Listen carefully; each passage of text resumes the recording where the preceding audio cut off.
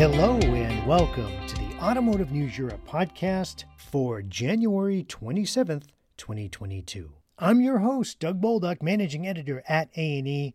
Thanks so much for joining us today. Mobility startup ZipCharge has an idea on how to address the anxiety of getting stranded with a dead battery when driving an electric car. Take the power with you. The UK company has created a portable, bidirectional power bank that looks like a piece of wheeled luggage that you would take along for a weekend getaway. Company co-founder Jonathan Carrier says the ZipCharge Go will cost £1,000 to £2,000, which is about $1,300 to $2,660. He says that's comparable to getting a fully installed Level 2 home charge point. Hi, Jonathan. Hey, thanks so much for being a guest on the Automotive News Europe podcast. Hi, Doug. It's a pleasure to talk to you again, and thanks for having me on. Could you please start out by telling us a little bit about the ZipCharge Go? What is its weight? How much charge does it offer? A little bit on the specs on the product. Sure. So the ZipCharge Go is a power bank for your EV. It allows you to charge anywhere you park. In that regard, it's a really new type of charging. It adds a whole new dimension, portability, to the EV charging infrastructure. It was developed for the 40% of people who own cars around the world but can't charge at home. And charging at home is one of the greatest conveniences of owning an EV, because you never have to drive to a gas station again. You can charge up at the cheapest rate, and you can charge up whenever you want with the certainty of knowing that you'll be able to top up as and when you need to. So we created the ZipCharge Go to solve that problem for those people who want to be able to charge at home but ultimately can't. And therefore it's a device that's very easy to use. You plug it into any domestic socket. It charges up in just over an hour on a 240 volt domestic supply, and then you wheel it out to your vehicle, and using a Type 2 socket, it discharges at 7.2 kilowatts, so exactly the same as a fixed home charger, a 32 amp single phase supply, in just over half an hour. That's for the 4 kilowatt hour version. Now the 4 kilowatt hour version is going to be our base product. That will deliver a Tesla Model 3 20 miles of range. That's more than enough for the average daily commute in Europe. In the US, the vehicle miles traveled are a little bit higher. It's about 26 miles on average in the US, and therefore we'll do a larger capacity versions that will support the US market. The 4 kilowatt hour version weighs 25 kilos.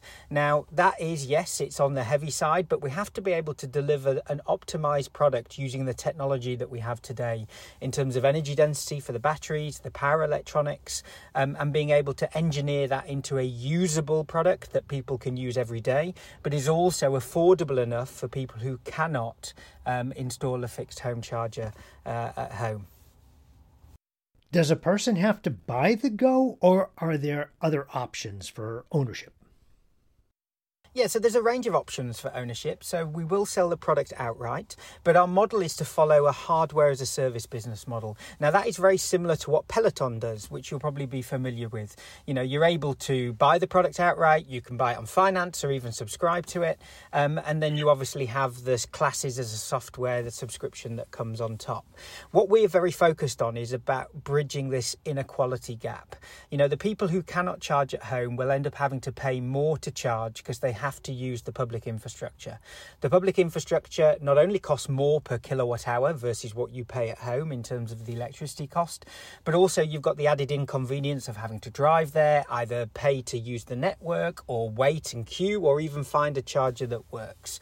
So what we want to do is deliver a portable charger that costs about the same as a fully installed fixed home charge point. And we think when you do that, that makes it equal, and we can try to solve some of these barriers towards EV adoption, where we can encourage people in terms of affordability to be able to say, well, I can switch to EV now because ultimately the cost to charge at home would be the same regardless whether I have off-street parking and I can install a home charger. That's the first thing. The second thing is we believe we can go further. And that democratization of EV charging and access to low-cost charging at home and where you park your car the most, actually we can make more affordable by employing a subscription-based model. Now, what that means is we'll offer the Go on a mobile phone type contract, where you pay a certain amount up front, 3 months, let's say, and then you pay a low single fee every month to be able to subscribe to the unit. And that'll cost you, when we announced, about £50 sterling a month. You'll be on a year's contract, and then it becomes rolling every month after that.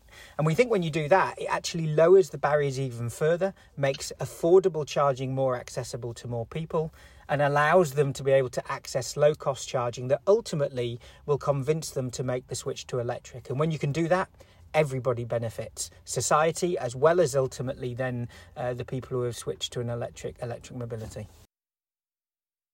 Could you give us some idea on the rollout plan, where you want to start, when the Go will be available in the biggest European markets, and what's the plan for US and China?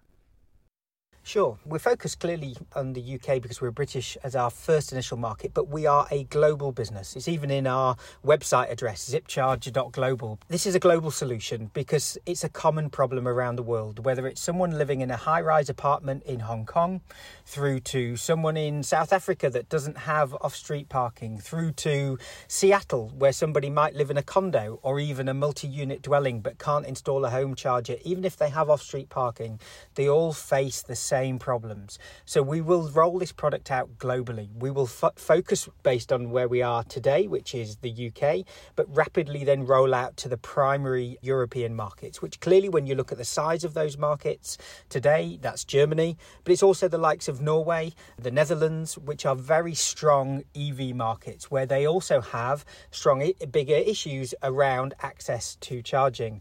What I'd also add there is that's going to come and be a very important markets to us are Italy and Spain. Italy and Spain have the highest number of people who live in apartments and therefore don't have off-street parking. It's typically around 60 to 65% of people in those countries live in apartments and therefore have to park on street. So in the longer term, as we move, adoption increases, we see that Italy and Spain in particular, alongside the more traditional established electric vehicle markets in Europe, will become core to our strategy. But then looking further afield outside of Europe, we will launch into the US with our 8 kilowatt hour version. That will deliver 40 miles of range. That therefore will be enough to cover the average daily commute and therefore give people the ability to top up their EV daily using the ZipCharge Go so that they can go about their normal driving daily habits. And for China, well, we will see where we get to with Asia, because clearly you've got a very dense population, high population density living in apartments, but the same goes for Thailand, the same goes for Malaysia, the same goes for Indonesia and the likes of Hong Kong and Japan as well. So we're very much focused on being able to rapidly accelerate our growth. Our limitation really will be on our funding, our capital raise and the ability to invest the capex needed to be able to roll out the products into those markets, whilst also supporting our business model, which will be selling direct to the consumer. Can you put a couple of dates on some of those plans? Are you thinking about 2022 for getting your first ones out in the UK and then out into Europe? Yeah, so it'd actually be the start of 2023. So we will be looking to open pre-orders kind of middle of this year, so that we can guarantee to consumers when we can deliver the product and the specification that we've set out. Having worked in the automotive industry all of my life, I understand what it's like when you launch a car and a product and that you have to manage the consumer's expectations. And me and my co-founder are very much about under-promising and over-delivering. And that's why we're very much focused on ensuring that we don't commit too early, that we make sure we can deliver what we say we can deliver, and then meeting that in terms of surpassing people's expectations, both in terms of the product, its performance and experience. So in the UK, we'll look to deliver the first units at the start of 2023. And then for the primary European markets, we hope to follow a month or two after that. And then for the rest of the world, the US market, if there's appetite for the 4 kilowatt hour version, we'll look to come sooner, but otherwise it'll be 2024 for the 8 kilowatt hour version that will follow after the 4. Can you give us any idea right now on whether or not you have any orders in your book? Or are you still dealing with the technical stuff before you can start taking orders? Sure. Well, you know what it's like working for an early stage company. You know, you're doing everything all at once, and we continue to mature the technical concept and also the validation of the Go and its performance. So we've been conducting a number of bench testing of critical components such as our AC/DC bidirectional inverter, the battery cells and so forth, to make sure we can deliver the performance but also manage the thermals around it. And concurrently, we've been exploring a number of avenues with a very broad and diverse set of customers. Since we launched and announced the Go at COP26, we've been inundated from around the world, and it really is a testament to the global problem and also the size of the problem that exists. So we now have almost 3,000 people that have signed up for interest for a pre-order. That's private consumers, but we've got large corporate fleets that are interested in buying the Go. We have actually signed some of early pre-order agreements. We've signed internationally with customers for units to supply in 2023, and we continue to add to that pre-orders agreement. What is the aim when it comes to reaching profitability? It's been a massive challenge with all of the newcomers into the industry. Some have taken up to a decade. What do you anticipate? Yeah, well, I think you have to separate the two business models between fixed charging and also therefore portable charging. Fixed charging has its unique constraints because ultimately it's the capex to install a charge point is actually very expensive because of the civil works that's involved, you know, digging it up, putting the power supply in and so forth. The utilization of those charge points is also low. When you put those two factors together, a high, upfront capex, a low utilization, you end up with a very long payback period, and therefore you have a long time to get to profitability. The interesting thing about portable charging is you're not limited both in terms of the capex up front because you don't have to install anything. You have a ready-made unit that's portable that you can take anywhere, but also its utilization is much, much higher because it is portable and you can take it with you. And therefore, the return for the customer in terms of their economics is less than 2 years in terms of payback versus somebody that would charge in public. And that time is only shortening as the cost of public charging increases. And you may have seen in the UK, but also in Europe, that public charging prices have gone up 10, 15, almost 20% just in the last couple of months as the cost of wholesale electricity has increased. So our profitability targets, ultimately, we will aim to be EBITDA positive by 2025. So actually only within a couple of years in terms of our very conservative forecast in terms of the volume rollout that we've deployed, but also our expectations around how we've priced the product and made it accessible to a lot of people, ultimately we believe can turn a very positive business case and generate a lot of growth for us as a business in the future. What about maintenance and repairs? What happens if my Go doesn't work? And another factor is what happens when it comes to vandalism? What about the risk of someone hitting it over the head with a hammer? So let's deal with those two things separately. So from a service, maintenance and repair, the unit will have a warranty. But just like a Tesla, as we're getting used to now with EVs, our unit is fully networked. It's networked to the cloud. It has an inbuilt modem. It has 4G connectivity. And ultimately what that allows us to do is remote diagnostics. It also allows us to do over-the-air updates. So ultimately our plan is to not only optimize the efficiency and improvement of the product and how it operates, but ultimately to try to remote diagnose any faults remotely. That significantly lowers our cost, but also allows us to serve the customer much quicker if it's something that can be solved easily by being able to either reset the software or send an update of software that can try to fix something to get it operational. If that's not the case, then of course what we'll look at is having a dedicated service and maintenance operation that can ultimately try to fix the unit. And what we would do is provide a loan replacement for the time that the unit couldn't be replaced. And ultimately, if it can't be fixed, then of course under warranty we'd be replacing the unit. So that kind of deals with the service, maintenance and repair. Around the security and safety, well, that's very important because you're dealing with high voltage chargers here. And the reason why it will take time from when we launched in November last year to delivering the first unit in 2023 is the extensive validation program that the Go is going through. Again, I've said me and my co-founder, we've worked in the car industry all of our lives. Richie has delivered electrical systems and batteries for a number of different car manufacturers, and I've been involved in the launch and development of multiple vehicle programs. We understand the level of safety, security, and the importance of the integrity of the product to be safe to use, but also reliable in terms of its delivery. And we're very much building that automotive philosophy into the development of the Go and its charger. So it will undergo rigorous testing and validation, both in terms of climatic, as well as destruction testing, as well as safety and electrical testing. And we will meet a range of global ISO standards, as well as UN 38.3, which talks about the safe use of lithium-ion battery packs, which is the same standard as the pack in an electric vehicle that ultimately certifies it for being safe to use in public. And we think that's very important to deliver upon the credibility of the Go, but also then make sure it's safe and reliable for the customer to use. And then the third point around the safety is we know that this is an issue and a concern for consumers. Even if it takes half an hour to discharge to an electric vehicle, consumers are concerned, well, do I have to stay with it, or can I leave it safely plugged into my vehicle?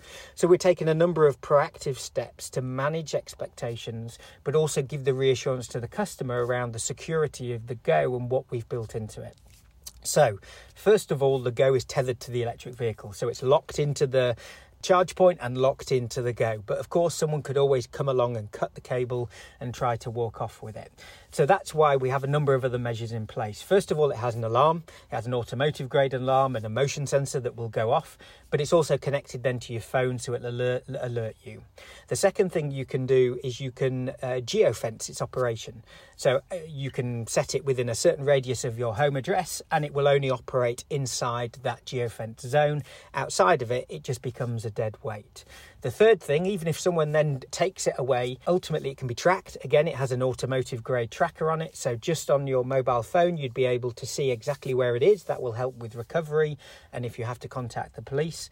But ultimately, what we also then allow people to do is disable the unit. So just like you do with your iPhone, for example, through iCloud, you can disable your phone. And that's because the unit is authenticated and married to the user and their phone and the app. And there it becomes very important, because ultimately only the user who has the authorization and who they nominate to use it can ultimately access the functionality of the Go. So even if someone does steal it, even if they do take it outside the geo zone, and even if they try to ultimately take the unit elsewhere, it won't be functional, because ultimately it could only be operationally reactivated by us as ZipCharge. But also then it gives reassurance and peace of mind for the customer that it can be safely used, but also it can be securely left with the vehicle as and when it's left on charge. Where will you make the Go, and can you tell us who you're going to get your batteries from? We're going through a number of supplier contracts at the moment to deliver all of the critical systems, and we are speaking to a range of different players. And ultimately in this market, as you've seen with the major automotive OEMs, you don't put all your eggs into one basket. You source cells from multiple providers, but you also source cells where they're made and where you intend to make your product. So you need quite a diversified supply chain to not only guarantee the supply, but also to ensure that you can deliver the product where the customer needs it. So that's the first thing I'd say around it. And as and when we've got strategic relationships in place, I'm sure that we'll announce those. The second thing around manufacturing is we've got a couple of options that we will be making in the next 3 to 6 months. We could contract manufacture. That's not uncommon with electronic devices, as people know, with Foxconn and Apple, for example. So we have the option to be able to rapidly accelerate our manufacturing footprint by using a contract manufacturer who also, therefore, has factories around the world. That will give us an immediate acceleration. But we also have the option to build ourselves. And it may well be that in the longer term, we develop our own manufacturing hubs in key strategic locations around the world. Imagine a little bit bit like the Arrival, micro factory that allows us to be able to quickly implement a manufacturing location and footprint that allows us to rapidly accelerate and therefore deliver the product to market. The complexity of the assembly of this product is not like a car. It won't take billions of capex in terms of manufacturing and facilitation to deliver this. It's actually about 12 different stations. That's a manual operation with a final test and charge and discharge at the end. And therefore, it's something that ultimately we can try to roll out globally and work with our key suppliers on the delivery of the critical components to meet the demand where it's based. And I think if anything that the automotive industry has taught us in the last 20, 30 years is make the product where the demand is, because ultimately that not only helps support security of supply chain, but also gives you a more credible and accelerated route to market to deliver the product to the customers.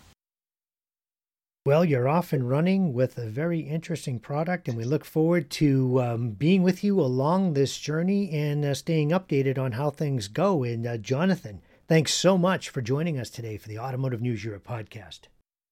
Thank you, Doug. Thanks for having me. We reached Jonathan Carrier while he was traveling to the north of England from London. If you have an idea for a future podcast or would like to be a guest on the show, please reach out to me at dbolduc@autonews.com. For breaking news, please visit europe.autonews.com. You can listen to this podcast and a wide range of others from the Automotive News Group on iTunes, Spotify, and Google Play, or on our website at europe.autonews.com. That wraps up this episode of the Automotive News Europe podcast for January 27th, 2022. I'm your host, Doug Bolduc, Managing Editor at A&E. Thanks so much for stopping by. We hope you'll tune in again next time.